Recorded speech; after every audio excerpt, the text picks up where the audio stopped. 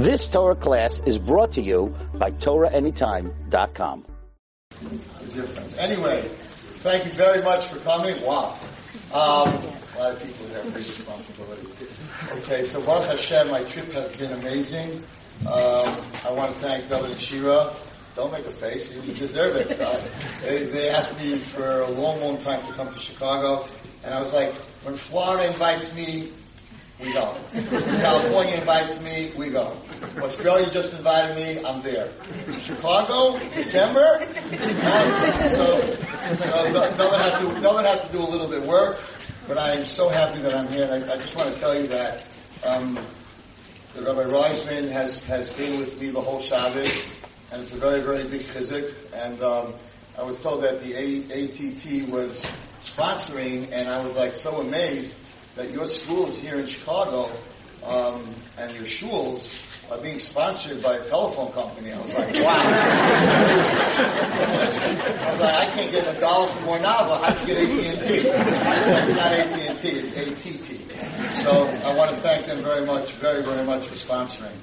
And I just have to tell you that it was an amazing Shabbos. It started Thursday in David's office, and he said some people were going to come, maybe we can give a shiur. I figured 2-3 people will be there, you know, the janitor and a couple other people. And Baruch Hashem, the room was full, and there were women the first shiur and the second shiur.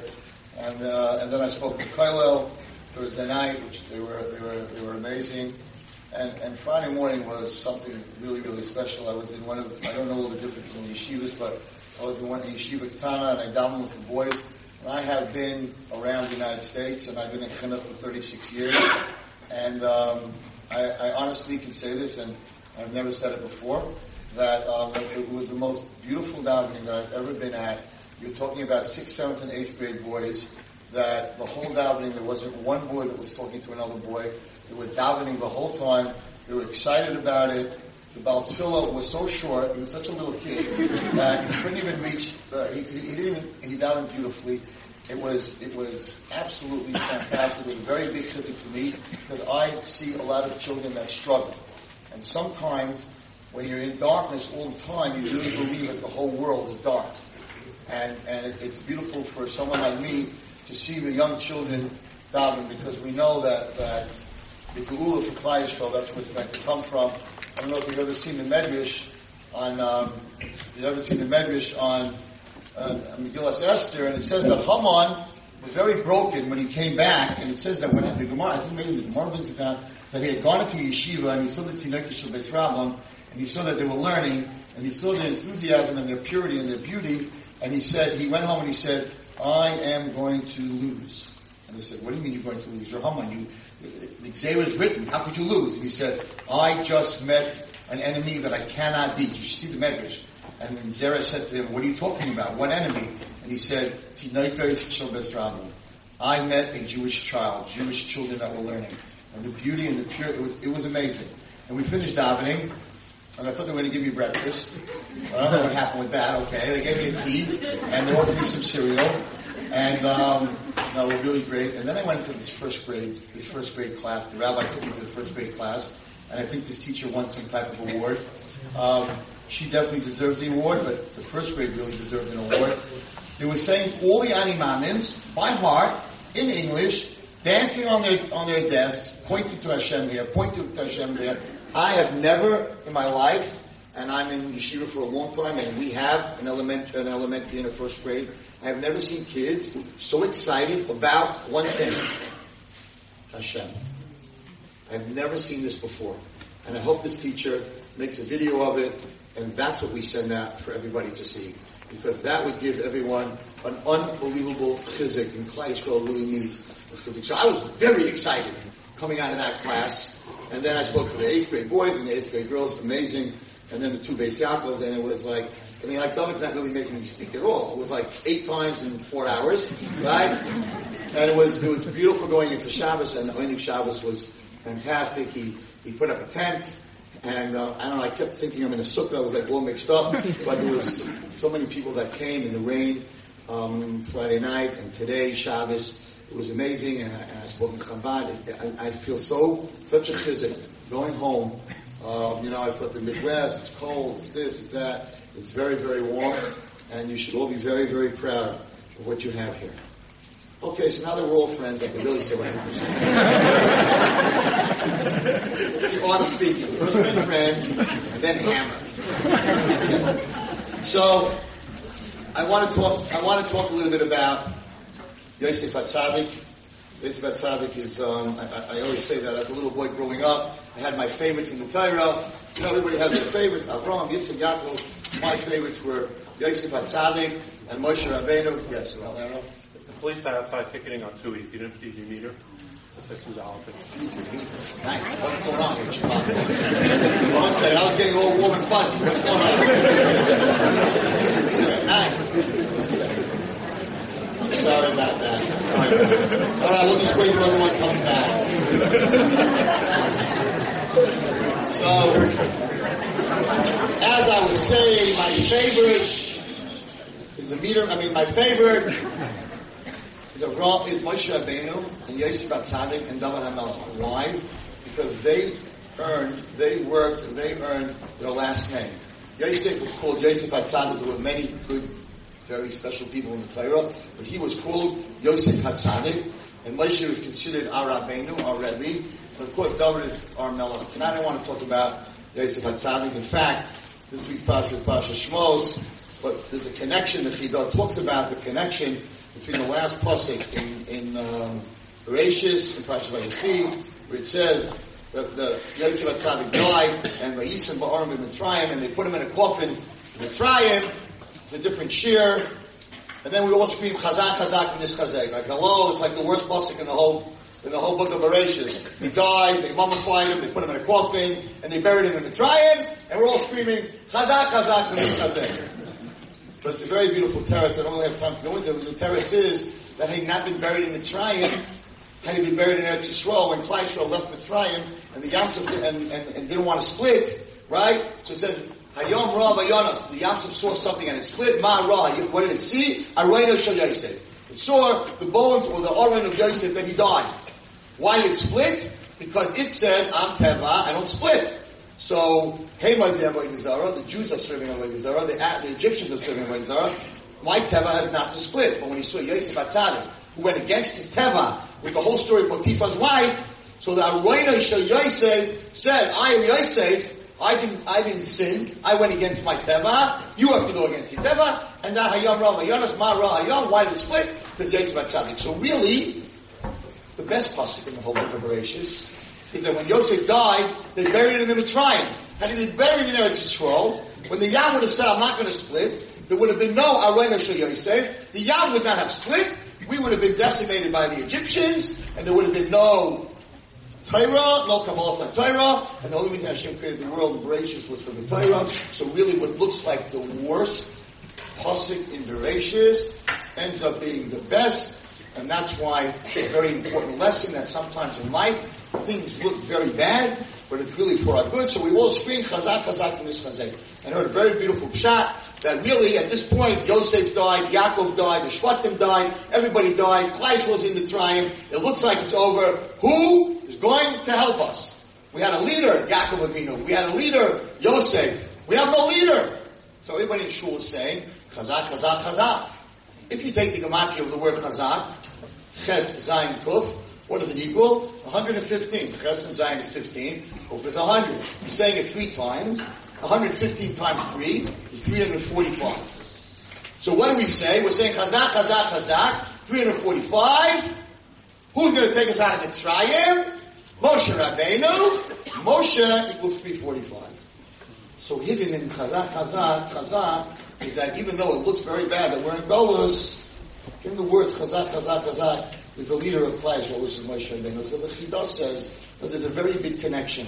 And he actually says, now we have to go into Mitzrayim, and that's what it's said by the Bris Ben Absarim. But the Avodah Kasha that we had in Mitzrayim, that happened because of the sin of selling Yosef down to Mitzrayim. Had we not sold Yosef down to Mitzrayim, we would have been in Mitzrayim, but the Avodah Kasha wouldn't have happened. That's what the Chidah says. So there's a very big connection between Yosef HaTzadik and this week's Parsha Shmos. So I would like to talk to you because I think that probably in chinuch of our children, as a Rebbe, as a teacher, and as a parent and in Shalom Bayit between people, all together as a Jewish nation. There is such an important lesson to learn from the story of Yosef HaTzadik. So we're going to start off in the story where Yosef tells the truth. I have to do this because I got a little old and a little hard to read, so instead of taking it off and on, I don't really have eyes up here, so I don't get nervous. People in my class like, Rebbe, you have 4 eyes? No, I don't really have 4 eyes. But listen carefully. This is amazing. He comes and he tells these 2 dreams, and his brothers are like, what do you think you are? We're going to bow down to you? You think we're going to bow down to you? A chutzpah? And really what they got angry was that you think that our father and mother, Yaakov Avinu and Leah, are going to bow down to you? Mechutzif? How dare you talk like this? And they became very jealous of him, by Yikanu Oisai. They became very angry at him. And Yaakov Avinu, who was on the situation, realized that I have a very big problem. I have a son that my other children are not getting along with. And he said, I need to fix this. And how am I going to fix this? And we know that Yosef even tried to help the Shvatim that came from the Shvachites, from the maidservants, to help them against the other Shvatim, and that didn't help. They also didn't like him. So nobody liked him. He was very, very alone. So his father came up with a master plan. I'm going to send Yosef to his brothers to ask them, how you doing, Shloim Achicha? How's everything? How's the sheep? And by sending him there, for a good reason, you're going to make friends. And I'm going to fix this. So the pasuk says, V'aviv Shama Davar. So he said, I know what to do. V'yom Yisrael Yosef, go to your brothers and tell them that you're here to find out if they have peace. Fine. And the pasuk says the following: Vayimtzaeu ish, and a man found him. V'hinei tsoya basada, and he was lost. Which is very interesting, because first it should say he was lost, and the man found him. Vayishaelu ish, and the man asked him, Ma tavakesh? What do you want? Shouldn't they be asked them, where are you going? If somebody's lost, you don't ask them, what do you want? You ask them, where are you going? So what's this question, Ma tavakesh? What do you want? And the second question is, what do you mean he found him and he was lost? First you get lost, then you get found. What a fantastic answer, which is so true. If you're going to wait to find someone till they're lost, it's too late. Then it's intervention, not prevention. If you're going to find someone before they're lost, then it's prevention. This was the Malach Gavriel. So the Torah is telling us the following. Vayimtzaeu ish, and a man found him and spoke to him, and through speaking to him, v'hinei soya basada, through speaking to him, he found out that he was lost. You can't wait till your children are doing things that are signs that they're already lost. Because if you're going to wait that long, then it's intervention. And at an intervention point, it's a lot harder and a lot longer and a lot more expensive, and sometimes you can't intervene. The idea is, vayimtzaeu, you have to talk to them. You have to spend time with them. And the kid that looks like he dresses the part, she dresses the part, everything looks normal, but inside their heart, they have questions. Many times, kids that look to me very, very perfect come to my office to say, Rabbi Wallerstein, nobody knows this, but I don't really believe in Hashem.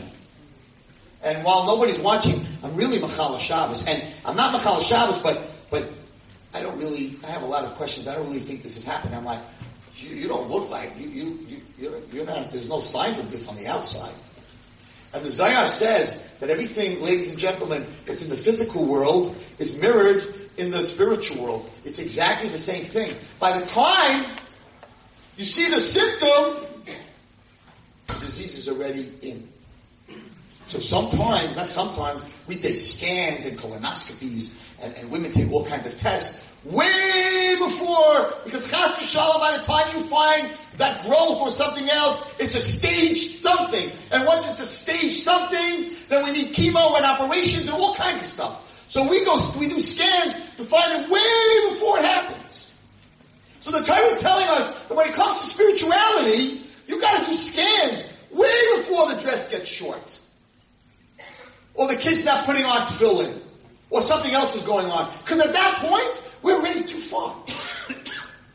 So the Torah is telling us, Vayimtzaeyu, he found him, he talked to him, and through talking to him, he realized, this boy is lost. So he said to him, not where are you going? He was Malach Gabriel, he knew exactly where he was going. He said, Matavakesh, Yosef, what do you want? What do you want? Why are you going to your brothers? What do you want? It's very sad. He answered what he wants. And he said the following. Vayomer, that's Achi Anochi Mevakesh. Do you know what I want? I want to be a brother. I want my brothers. I'm looking for my brothers. They don't consider me a brother. They don't call him a brother. I'm going to show you the Torah. They never call him a brother till way, way, way later in the tribe.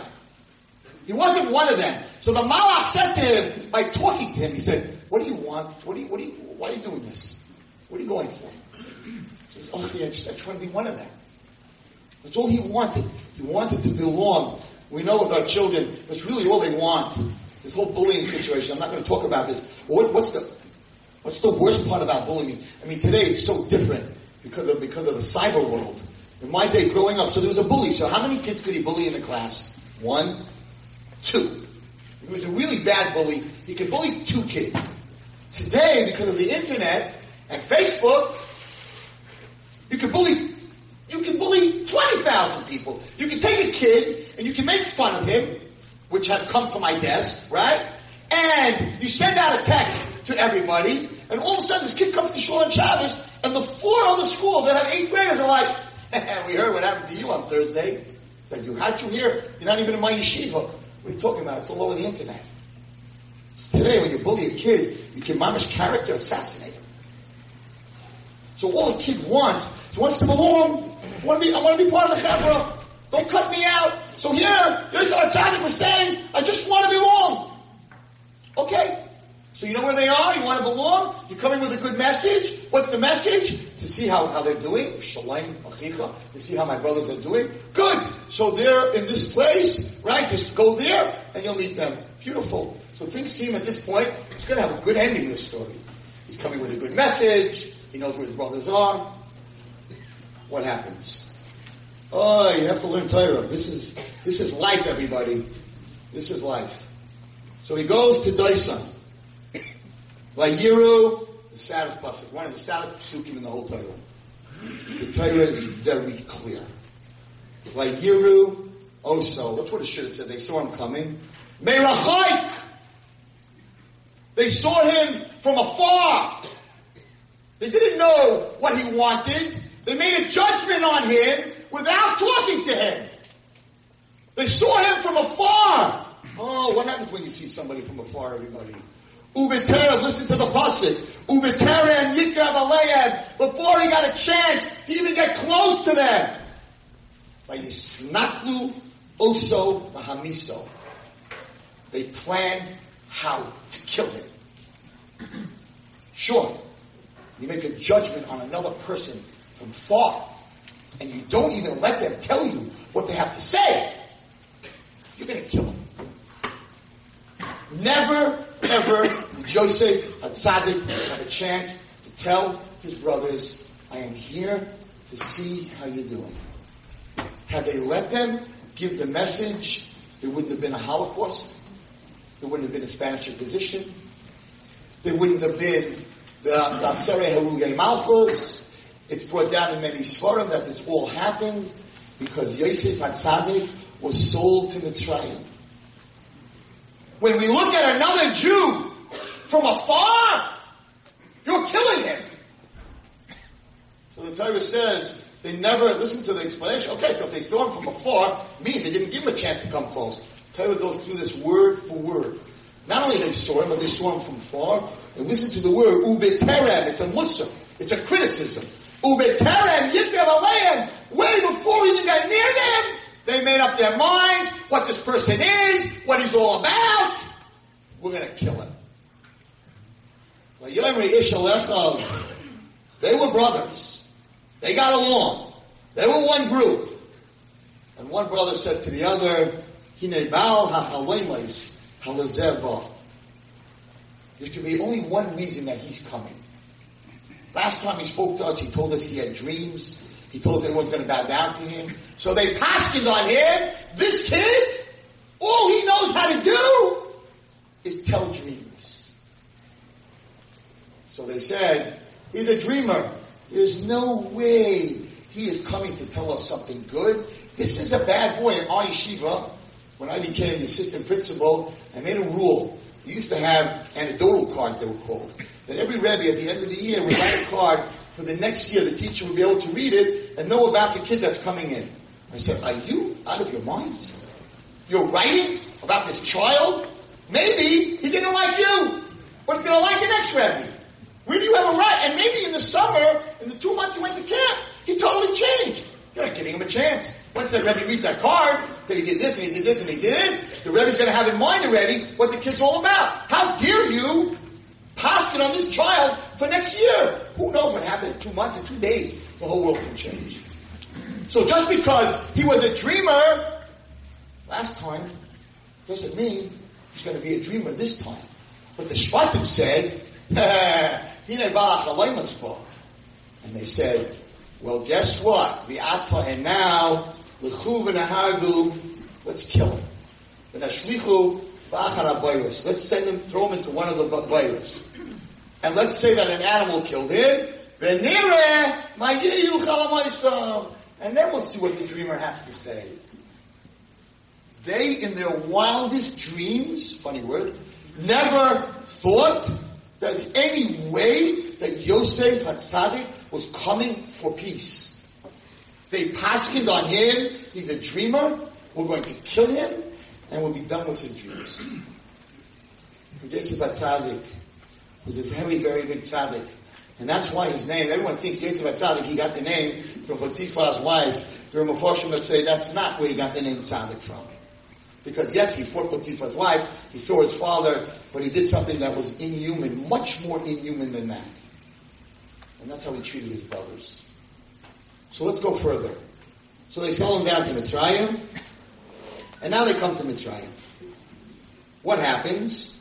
When they come down to Mitzrayim, so Yosef HaTzadik meets them in Parshas Miketz, and he says the following.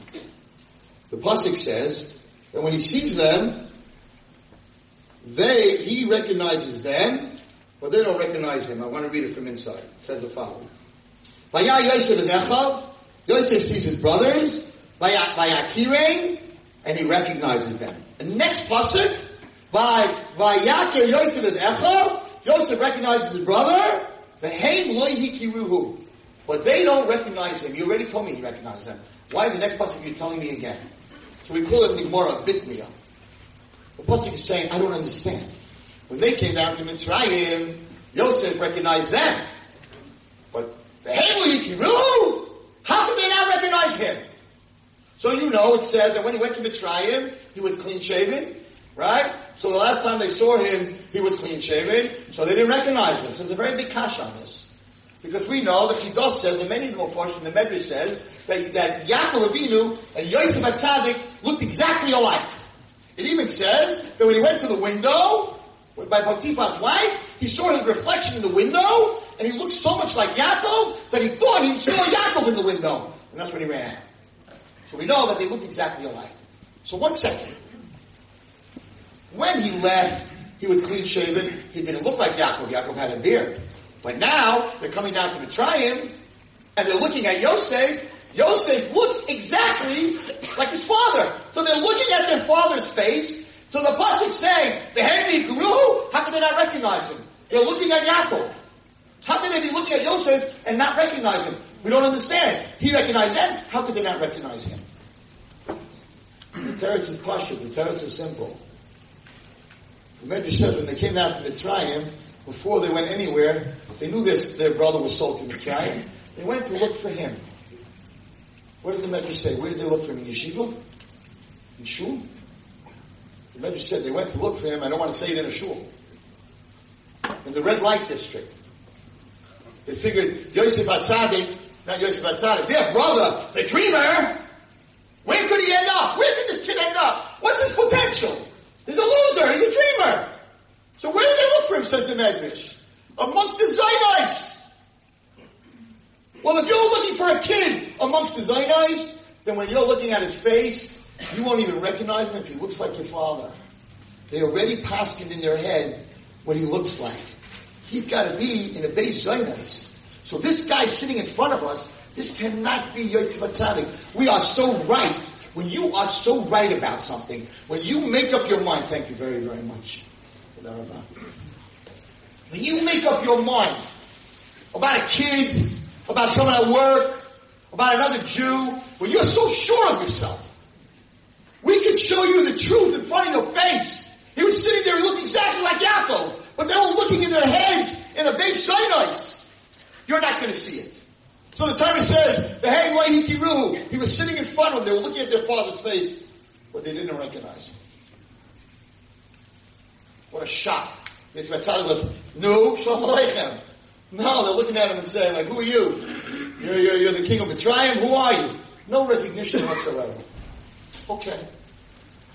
So he tries, and he tries, and he tries, and he cries, and they're still not giving him any attention. Let's go to Pasha Vayigash. Comes to Pasha Vayigash, and they're standing in front of him, and he can't take it anymore because he really did love his brothers very, very much, and he didn't want to embarrass them. So he sends everybody out of the room. Vayitei kolei v'bchi, and he cries out, Vayomer, and he says, Al Echav, Ani Yosef, Ha'oid Avichai. No matter what I do. You know what else he did? He lined them up for when they went to lunch, when they went to the meal, so he put every shevet in their age. And there was no way that anyone would know that. He was trying to give me recognition. Come on, I look like Yaakov. I know every one of your ages. Like, wake up, I'm Yosef. Whatever he tried, it didn't work. And many times he went to his room, it says, and he cried. What's with them? I'm giving them hints. I look like him. No, they made a decision. He's a loser. Finished. He's in a losing place. This kid is done. Then you never see the truth once you make that decision. So he said to them, Ani Yosef. Ha'oid Avichai. He did not say Ha'oid Avinu Chai.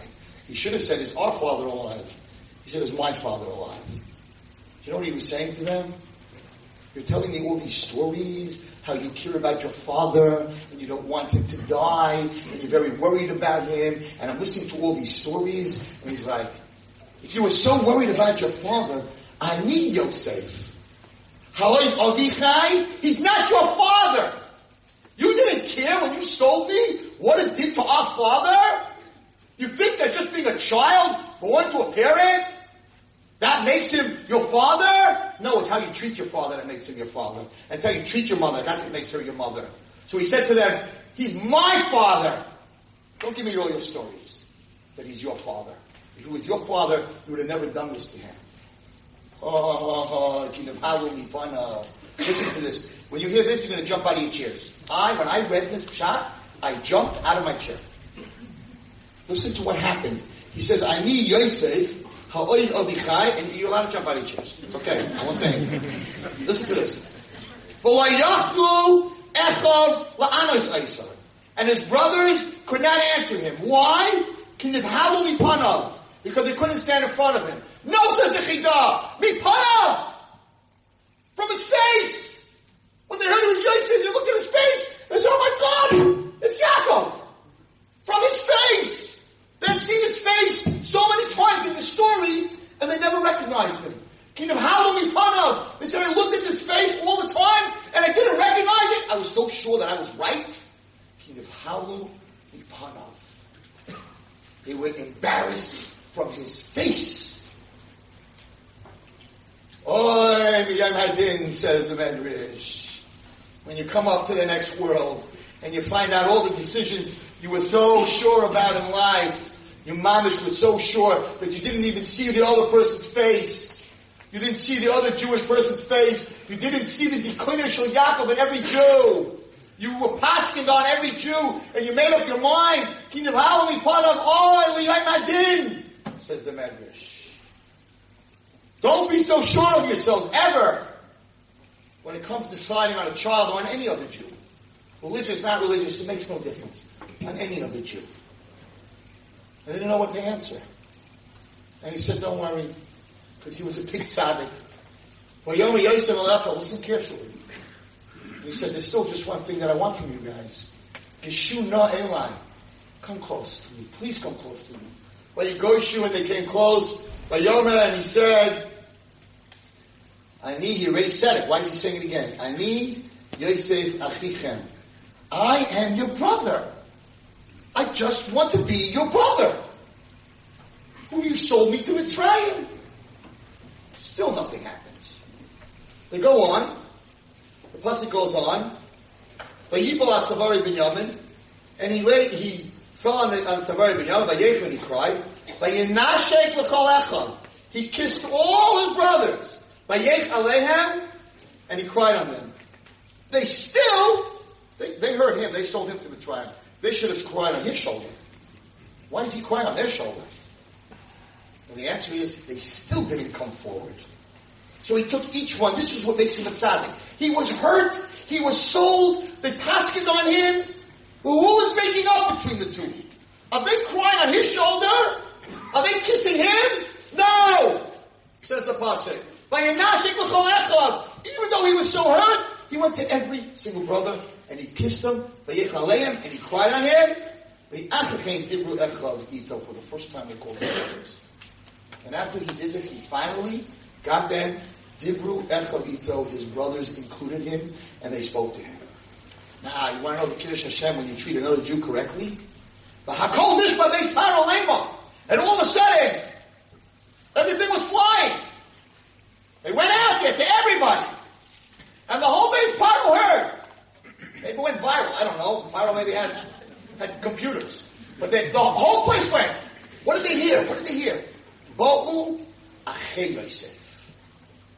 Paro knew what was going on in Yosef's heart. For the first time, it was the brothers of Yosef. And this was good. For the non-Jewish people to see, the Jewish people were brothers. That's what made Paro and Mitzrayim happy. Vayom Paro Yosef, Emo alachecha. Speak to your brothers. And this is why his name was Yosef Hatzadik.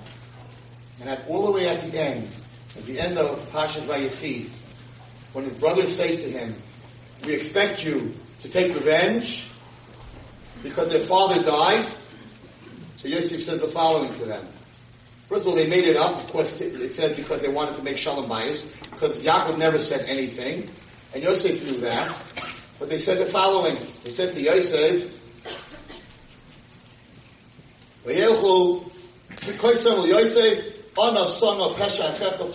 please forgive us for the sin that we did. Again, it says they didn't cry, Yosef cried. When they spoke to him and they were saying, please forgive us and don't take revenge, he cried because he said, you still don't know me! Revenge! I love you guys! I'm your brother! He cried, they didn't cry. I'm going to take revenge on you? This is the tzaddik. Right? And the brother said, they still didn't get it. We'll be servants, just don't kill us. Don't kill our children. Don't kill our families. Are you worried about me? What do you think? I'm God? You thought you were doing me a bad? Hashem made me a king that I could save the whole world. This was Yosef HaTzadik. That's why he was called a tzaddik. This is what we need to learn from the story of Yosef HaTzadik. Don't judge kids. Don't judge anybody. Give them a chance to tell you what's going on. When a child is doing something wrong, it's a symptom. I always say that. Don't throw the kid out. Find out why. Rabbi Ronnie Greenwald is my dean in my high school. So we used to have a high school in Muncie. And he had a teacher that came to him one day and said, Rabbi, it's me or this girl. Either I'm leaving or she's leaving. Rabbi Greenwald asked, what's going on? Says every day she comes, and her tznius button is open, her top button is open, and I tell her to close it, and she closes it. Says, no, what's the problem? The next day she comes in, it's open again. I tell her to close it, she closes it. And next day, it's open again. She says, how long is this going on? Almost 3 weeks. Haven't you figured out that's not working? So he said to her, did you ask her why? Why she closes it and the next day it's open? Maybe something's going on at home. Did you ask her one time why? That's the symptom. It's not the disease. Did you stop and ask the kid why? She goes, no. He goes, you're right. It's either you or her. It's you. True story. Don't make a judgment call. Even by the past of what's going on, maybe this time there's a change. So I want to tell you an amazing story about a little boy. This little boy all of a sudden started mumbling. Came home, mumbled. Went to school, mumbled. One day the Rebbe calls and says, listen, I don't know what's going on. I think we need to take your little boy to a therapist. In class, every time a kid says something to him, he starts mumbling under his breath. I don't know if he's cursing them. I don't know what he's doing. But he's mumbling under his breath. Well, he says, you know what's funny? He does that at home too. Every time his siblings start up with him, he mumbles under his breath. You know what? We're going to take him to a therapist. You send him home today, we'll talk to him. So the little boy comes home. The father says, we really need to talk to you. Something's going on. What's wrong? He says, we realize at home, every time your brothers and your sisters start up with you, you start mumbling under your breath. It's not the way to act. It's not the way to, if you need to talk about what's going on, we're glad to talk to you. Your Rebbe called today, and your Rebbe said that you're doing this in school also. I think we need to go to a therapist and find out, if you would go with us to find out what's going on. You became a mumbler. She says, Tati, I'll tell you why. He says, is there a reason? He says, yeah. He says, okay, what's the reason? It's a true story. So the kid told his father the following.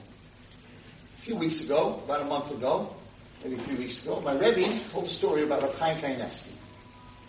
But there was this woman who didn't have, this couple, didn't have children for like 15 years, and they came to Rav Chaim, and they came for a bracha. No, not a bracha, a haftacha. That's going to happen. And Rav Chaim said, Tzlacha and bracha, mitzvah Hashem. And the girl said, no. Told her husband, I don't want no bracha. I want a haftacha. I want him to say that we're going to have a child. Went back in. My Rebbitzin said she wants a haftacha. Rav Chaim understands that.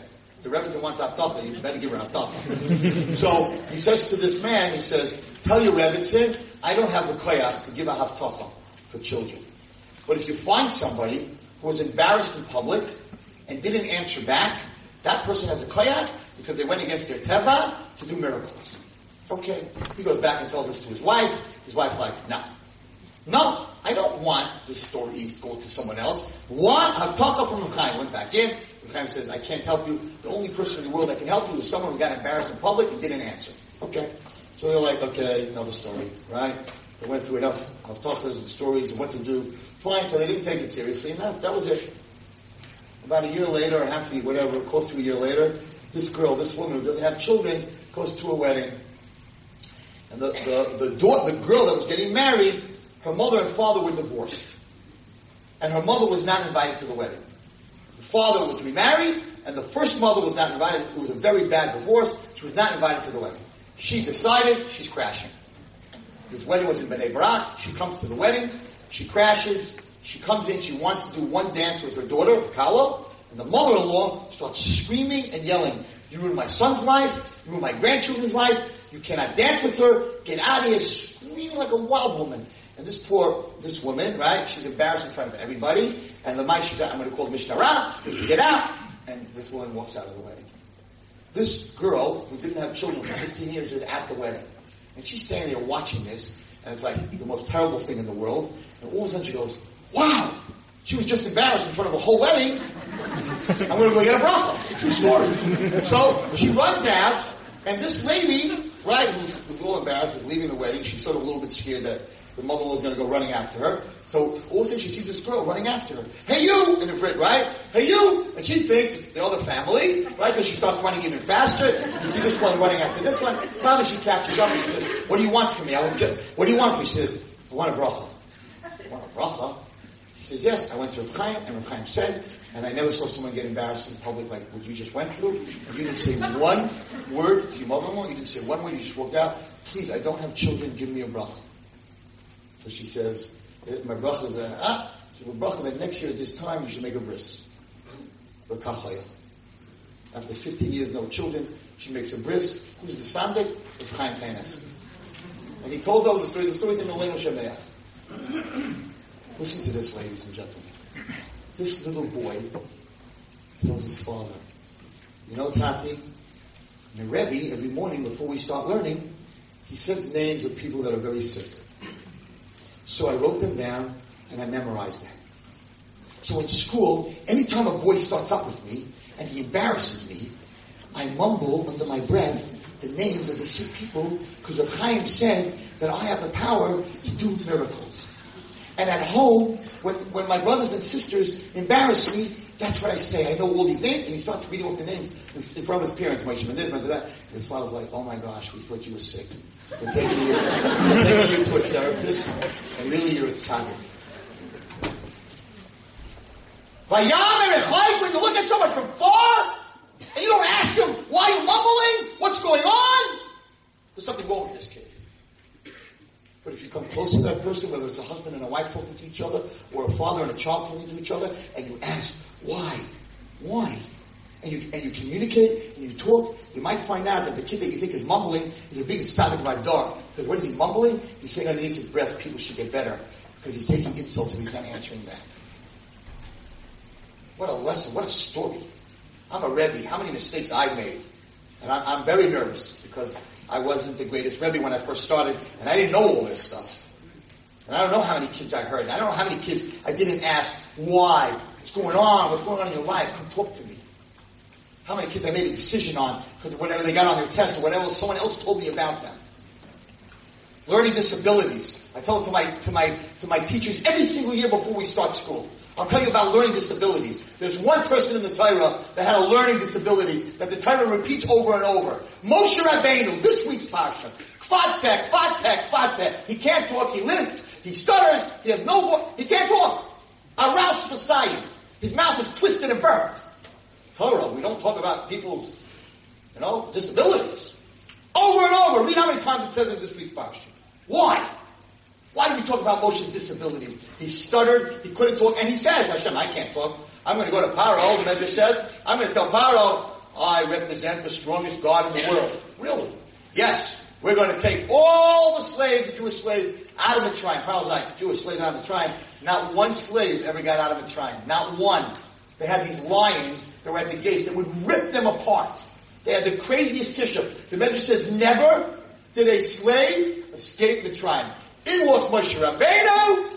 I'm the representative of God. One slave. The whole nation. And Moshe Rabbeinu says to Hashem, when I'm going to do that, I'm going to be stuttering. And I'm going to be listening. And you know what Paro's going to say? Really? Well, if your God is so powerful, he's not even a speech therapist. He can't even fix your stutter and your lisp. And I'm worried about him. He's a medrash. Take him out of Mitzrayim. So Moshe Rabbeinu said, don't send me, because it's going to be a chilul Hashem. I'm not worried about myself. I don't care. But you, Hashem, it's going to be the biggest chilul Hashem. And Hashem said, don't worry about me. I need someone who cannot speak well. Because if you could speak well, Mitzrayim is going to say, we didn't let him out of Mitzrayim. He was a great speaker. He talked his way out of Mitzrayim. So specifically, Moshe Rabbeinu's disability was his greatest abilities. You know what I tell my teachers? There's only one mouth in the whole Torah that God decided He wanted to speak to, peh el peh. Not Avraham, not Yitzhak, not Yaakov, not Aaron, not the perfect mouth, the mouth with the burnt tongue, with the burnt lips, that stuttered and lisped. Hashem said, that's the mouth I want to talk to, peh el peh. The kid with the disability, the kid that's struggling, the person that's struggling, that's the one Hashem wants to talk to, peh el peh. Not Aaron Kohen, not Avraham, Yitzhak, Yaakov. Shh. What a lesson for this week's parsha. And that's why the Torah keeps telling us, he couldn't talk. But guess what? I could talk. And when I wanted to talk, said Hashem, who did I talk to, Peh? The guy who couldn't talk. Moshe Rabbeinu, the one who couldn't talk, that's who I spoke to. This is Torah. This is Judaism. Not judging people. Not making decisions on people. Not judging our kids. Not throwing them out. Just the opposite. Finding out what's the problem, what are you going through. Let me help you. That's the education system. That's what parents are supposed to do with children. Yes, it takes time. It's much easier to throw them out. It's much easier to make a decision. If they would have just given Yosef Atzadik time, no Holocaust. No 6 million Jews. All the death from the selling of Yosef till today, the Svarim bring down the Avain of selling the Hiras Yosef. All they need to do is say, why are you here? He would have said, to make peace, brothers, and it would have been over. But they made a decision on him before he ever got here. So I'll tell you a story, one of my greatest stories that happened to me in my life with a girl that I taught. So I was a Rebbe till 10 years ago. For the first 26 years of teaching, I was an 8th grade Rebbe of boys. I taught boys, I didn't teach girls. And I was always a good storyteller. I'm not. Some of the people got to hear the Shabbos. My first grade story, I have my homework ate my hamster. It's a whole different story. Not for tonight, but whoever heard it. Okay? So I'm a storyteller. I can tell stories once in a while. So I got a phone call. There was in New York on Quentin Avenue, there was a post-rehab place open for Jewish boys and Jewish girls who came out of drug rehab, and now they were clean. So they opened up this place because the biggest problem with addiction and addicts is if you give them time, they're going to fall back. So we created in Brooklyn a place for kids to come with a pool table and computers and ping pong table and music and couches so that they'd have a place to hang out and chill at night till 12, 1 o'clock, and then they would go home to sleep. So we were sort of keeping them off the street. It was called Judah's Place, actually. And I got a call from someone at Judah's Place, and they said, Rabbi Wallerstein, could you do us a favor? Tisha B'Av night, of all nights, Tisha B'Av night at midnight, we'd like you to come and talk to the boys and girls. I never spoke to a kid that was off the derech. I taught children that were from non-religious homes. It was a kiruv school. I never taught religious kids that were angry or anything like that. I taught kids in a day school. It was very nice. Had my little class. Everything was nice and quiet. Had my boys. We played football. We ate pizza. We learned a little Gemara, a little Chumash. Right? It was fun. It was great. Had my boys. They said, okay. You know what? I never did this. What do we do? Tisha B'Av say no. Fine. 12 o'clock. I'll come. I walk in there. There's 3 girls. There were either 2 or 3 boys. They're sitting on the couch. Right? You sit down in such a chair. And I'm like, looking at these kids. I'm like, hi. My name's Rabbi Wallerstein. With a big smile. Right? What does it say? This crooked line when you smile straightens everything out. Absolutely. A smile straightens everything out. So, hi, I'm Rabbi Wallerstein. Now, the way it works in the street is the following. I'm in the street a lot. So, the way it works in the street is like this. If you're a rabbi, and you got a group of guys or a group of girls, and you walk up and you want to talk to them, there's always one person in the group who's going to try to knock the rabbi down.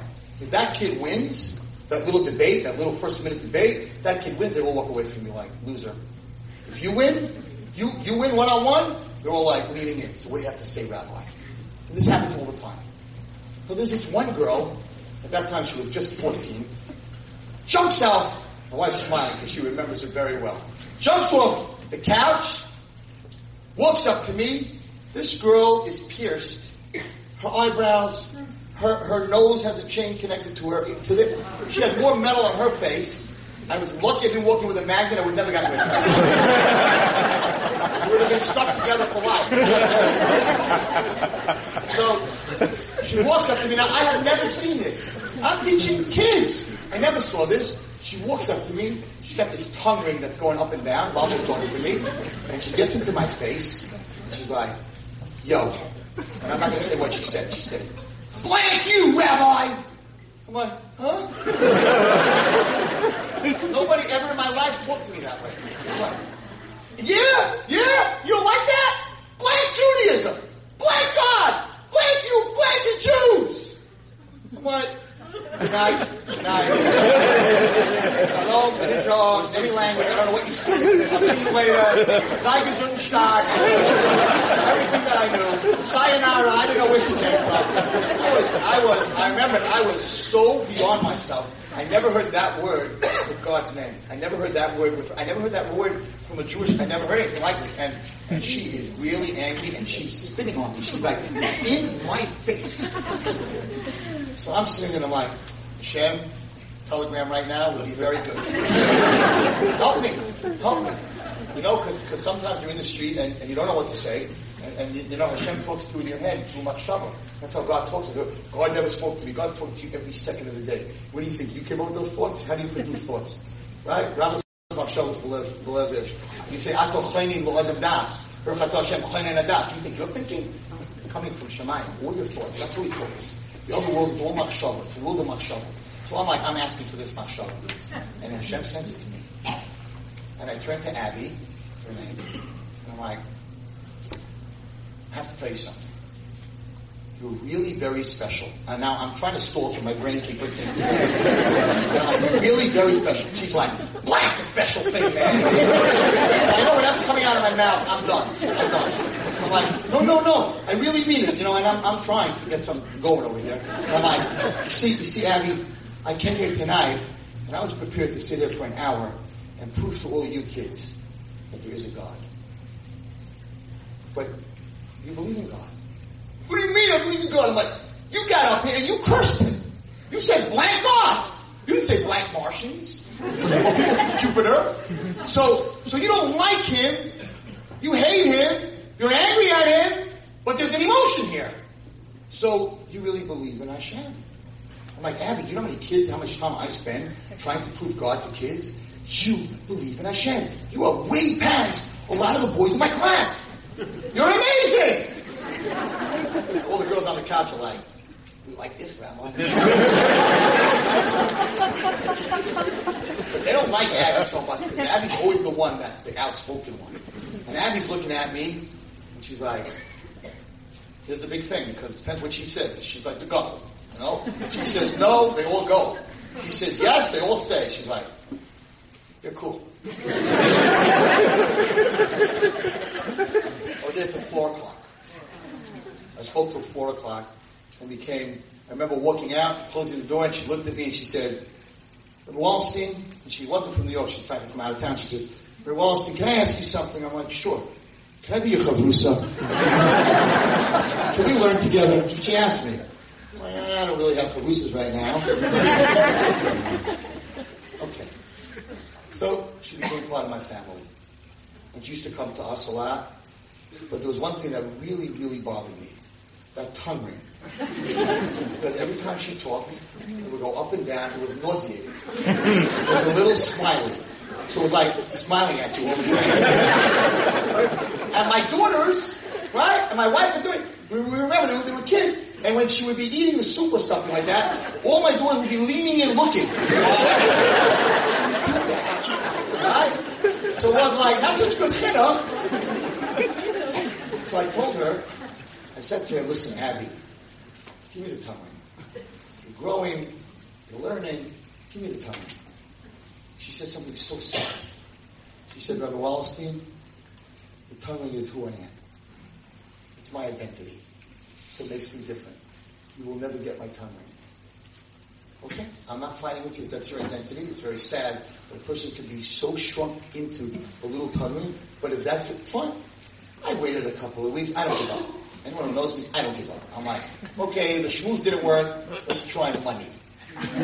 So she had no money. She was on the streets. I was like, Abby, here's $500. You know, when you say it, it doesn't mean anything, but you whip it out. 1, 2, 3, 4, 5. $500!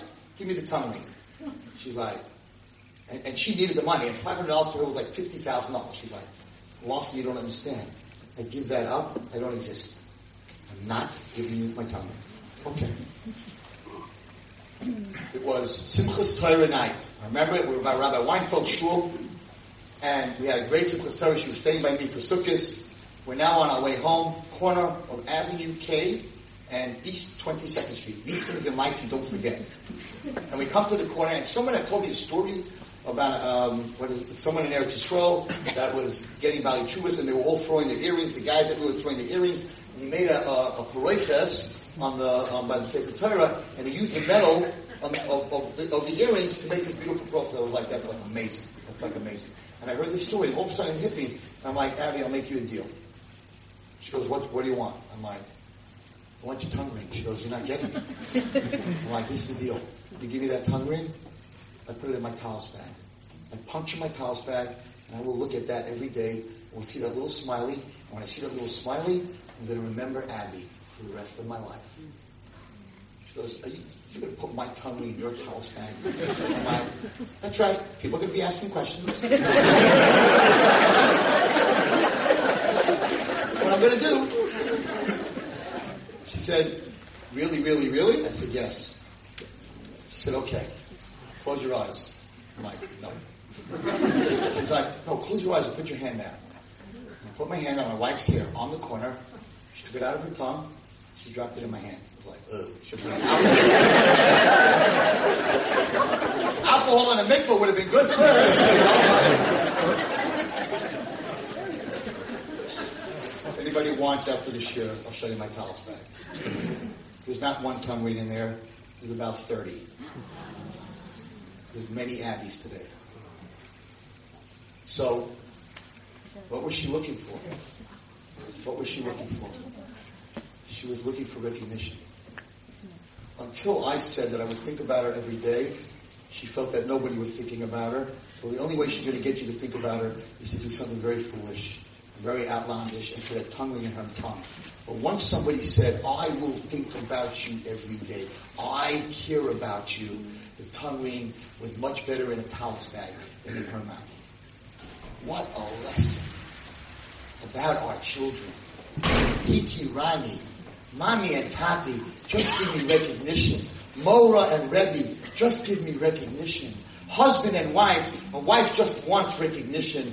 And us guys, we also want recognition. Women don't realize that a good word to a husband gives him the energy to do unbelievable things. And a bad word destroys him. And guys don't realize and don't understand that just hikirani, just give me recognition. I was saying it the other day. Imagine a guy comes home after being married 22 years and he brings her a dozen roses. What does a dozen roses cost? $10! You try to give your wife after 22 years that you're married, walk in and take out a $10 bill and say, here, happy anniversary. But there's not going to be a happy anniversary. That's for sure. So how come you bring her a dozen roses? She's melting. Wow. Thank you. I'm going to put it in water in my best crystal vase. Right? And sometimes you can even get away with one rose. Guys, one rose, $2. Try to give her $2, see what happens. You come home on a Tuesday night out of nowhere, and you bring your wife a rose, you know what she's going to say? What did you do wrong? Why are you doing this? Right? But honestly, wow. Why is it $10 is worth what the roses is? Because if you bought me a dozen roses, it means you went to a store, you stopped in the middle of work, you thought about me, you picked out a dozen roses, you paid for it, you wrote a card. Wow, that doesn't exist anymore. We just send a 5-second text. Yeah, never chanas. We don't even know how to write a card. We send this text and then it disappears because you're over your text and you have to get rid of them, right? And a card is forever. I still look at my grandmother sent me a card. I have a card when I was 9 years old. She wrote me a beautiful card. I still look at it. But I can't look at someone that sent me a text a year ago. So cards are out of style, but cards are where it's at. So why is the woman so appreciative? Because you, hikirani, you gave me recognition. You stopped in the middle of your day. That's why it says tefillas mincha is the most important tefillah. Because Shabbos you didn't really stop doing. You just got up. Ma'ariv you before you go to sleep. In the middle of the day, you stopped working and you went to daven. So it says mincha is the most powerful tefillah because you gave Hashem recognition. You stopped everything and gave him a mincha. That's why it's called a mincha. Present. Mincha is a present. To stop and give recognition, that's the greatest present. Now let me tell you what happened with Abby, who's now Abigail. Don't call her Abby. So this year, me and my wife and myself, went to Eretz Yisrael for Lag BaOmer, and it's Erev Lag BaOmer, it was Erev Shabbos Lag BaOmer, and we're pushing our stuff up that hill. It was very hard, we're schlepping, and all of a sudden from behind me there's a voice, Rebbe! Now, usually girls don't call you Rebbe, right? But it's a very endearing name. Rebbe is a name that you have to earn. So I'm like, I don't know who this is. I turn around. There she is. She's standing there with her hair covered so much that her eyebrows were covered. Her kerchief was, that's my wife, was still here. I'm like, that's something new, right? Okay. 3 Hasidic little Kinderlach and her husband. And I'm like, Abby? And she's like, no, Abigail. I haven't seen her in a very long time. I'm like, where are you? She goes, we live in Eretz Yisrael. We made Aliyah. We're living somewhere near the West Bank on a moshav. Here she's fire. She's still the same fire. And we're living on a moshav. And Rebbe, you're not going to believe it. I'm like, what? She's like, I'm a mad Rebbitzin.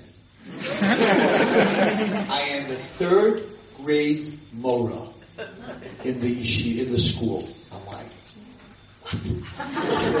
That's right. And what's wrong with you? I'm like, excuse me? Now, here we go. Right? I'm looking, any rings and see what's going on over here, right? She goes, what's wrong with you, Rebbe? I'm like, what? She goes, how could you now live in Eretz Yisrael? Every step you take is a mitzvah. How could you be in Chutzpah? Screaming, ask me what? Start screaming in front of everyone at me, yelling and screaming. I'm like, Abby, you haven't changed.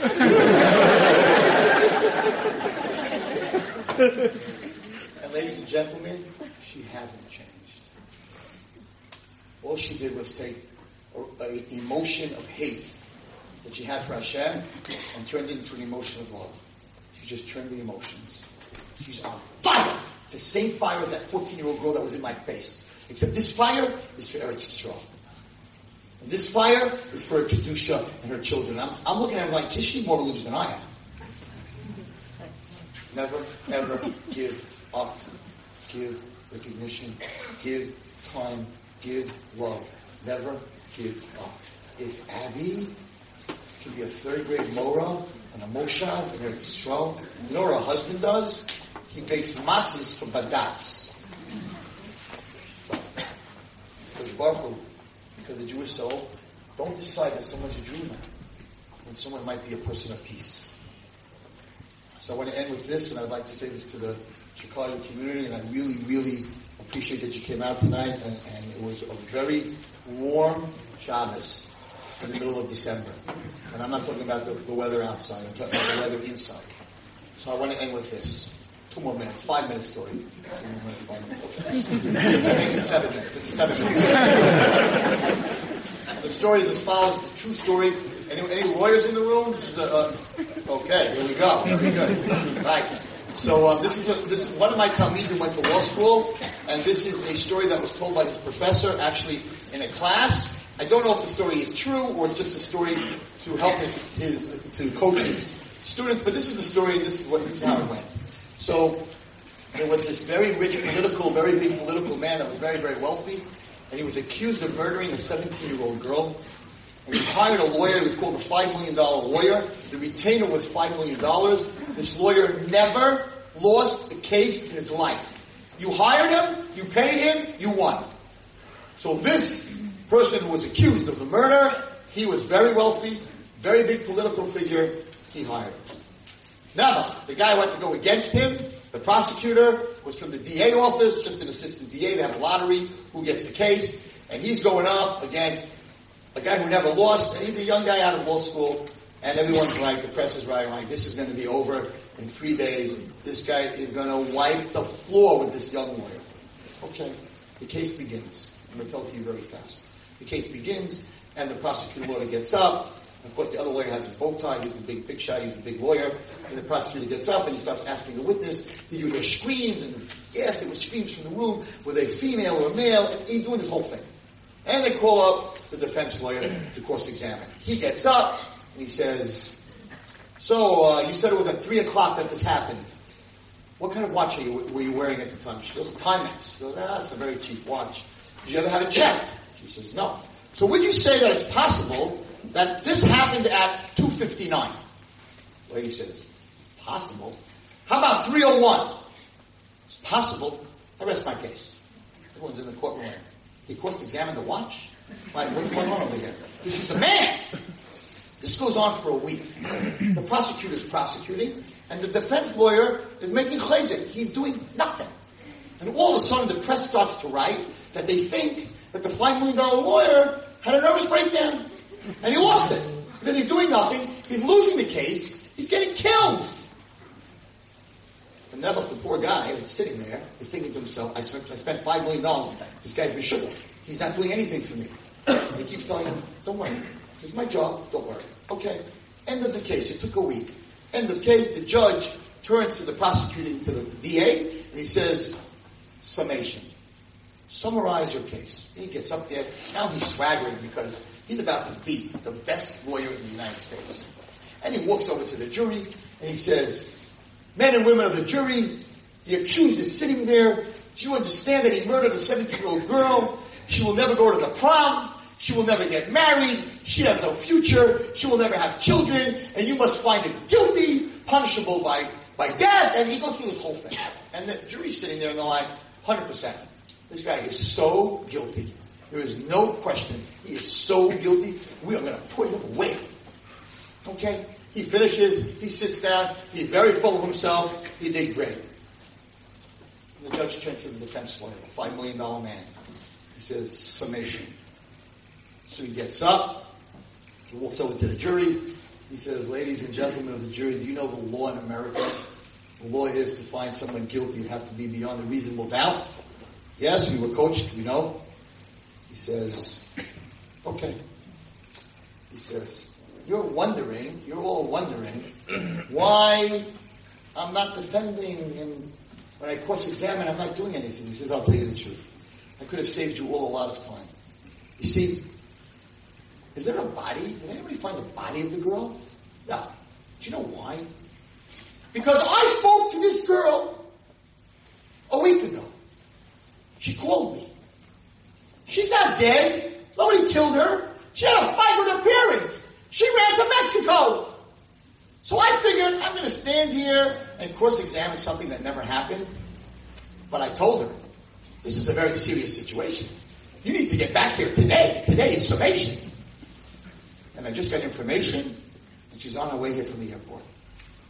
And she will be here at 3 o'clock. So for me to sit here and summarize the case, there is no case. So the judge says, why didn't you tell me this? He says, fine, recess till 3 o'clock. So they all come back at 3 o'clock, everybody's sitting down, and they're waiting for her to walk in.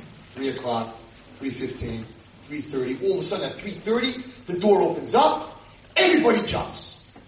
A woman walks in, it's not a young girl, it's the clerk, just switching with the clerk that's sitting there. Everybody almost had a heart attack. 4 o'clock, nothing. The judge turns to the $5 million lawyer. He says, listen, I don't know what kind of game you're playing. I don't know what you're up to here, but we're not going to sit here. Summation, if she walks in, she walks in. You must summarize the case. Well, he says, no problem. He says, men and women of the jury, so we know that the law is beyond a reasonable doubt. Do you agree? Yes. Is it true or is it not true that from the hour of 3 o'clock to 4 o'clock, all of you were looking at the door, waiting for this girl to walk in? And my luck, at 3:30, when that woman walked in, you all jumped. You thought it was her. Well, if you were looking at the door, and you thought it was her, then the prosecutor did not prove it beyond a reasonable doubt. You had enough doubt to think that she was going to walk through that door. Therefore, you must find my client innocent. Brilliant! Well, he gets $5 million. Brilliant lawyer! And the judge is sitting there and he's like, wow. He says, jury, you have to go inside the room. You have to make a decision. But I think that this lawyer has a very valid point. They go into the room, come out half an hour later. Lady gets up. This guy is patting the other guy, the lawyer, on the back. He's like, I can't believe you pulled this off. You didn't do one thing a whole week, and you got me off in 2 minutes. You fooled everybody. He's like, wow. He says, yeah, just send me the check. Okay. Anyway, jury person gets up, says, we find the accused, so-and-so, guilty of murder. Now the whole place goes crazy. The judge says, well, it's in my court. The lawyer, the fireman goes, what are you talking about? You look at the way the girl looked there, you all jumped. He's screaming. All the newspapers are running all over the place. They're going crazy. Mistrial. The whole place is on wheels. Jury person says, please, let's get quiet. Order in the court. You think order in the court, everyone sits down. Judge says, how did you come to this conclusion? She says, I did. There's a young lady on the jury she would like to speak to. She gets up and she says the following. What a story. I didn't go to law school, but this one says the following. She says, you see, I wasn't looking at the door. I was looking at the accused. From 3 o'clock to 4 o'clock, even when the clerk walked in, he never turned around to look at the door. Which means he knew she wasn't coming through that door. And the only person in the whole world that could know that she's not coming through the door is the person who killed her. Guilty. And the lawyer gets up and he walks over to the accused, to the client, and he says, you idiot! If you would have turned around for 2 seconds and looked at the door, you're a free man, now you're a dead man.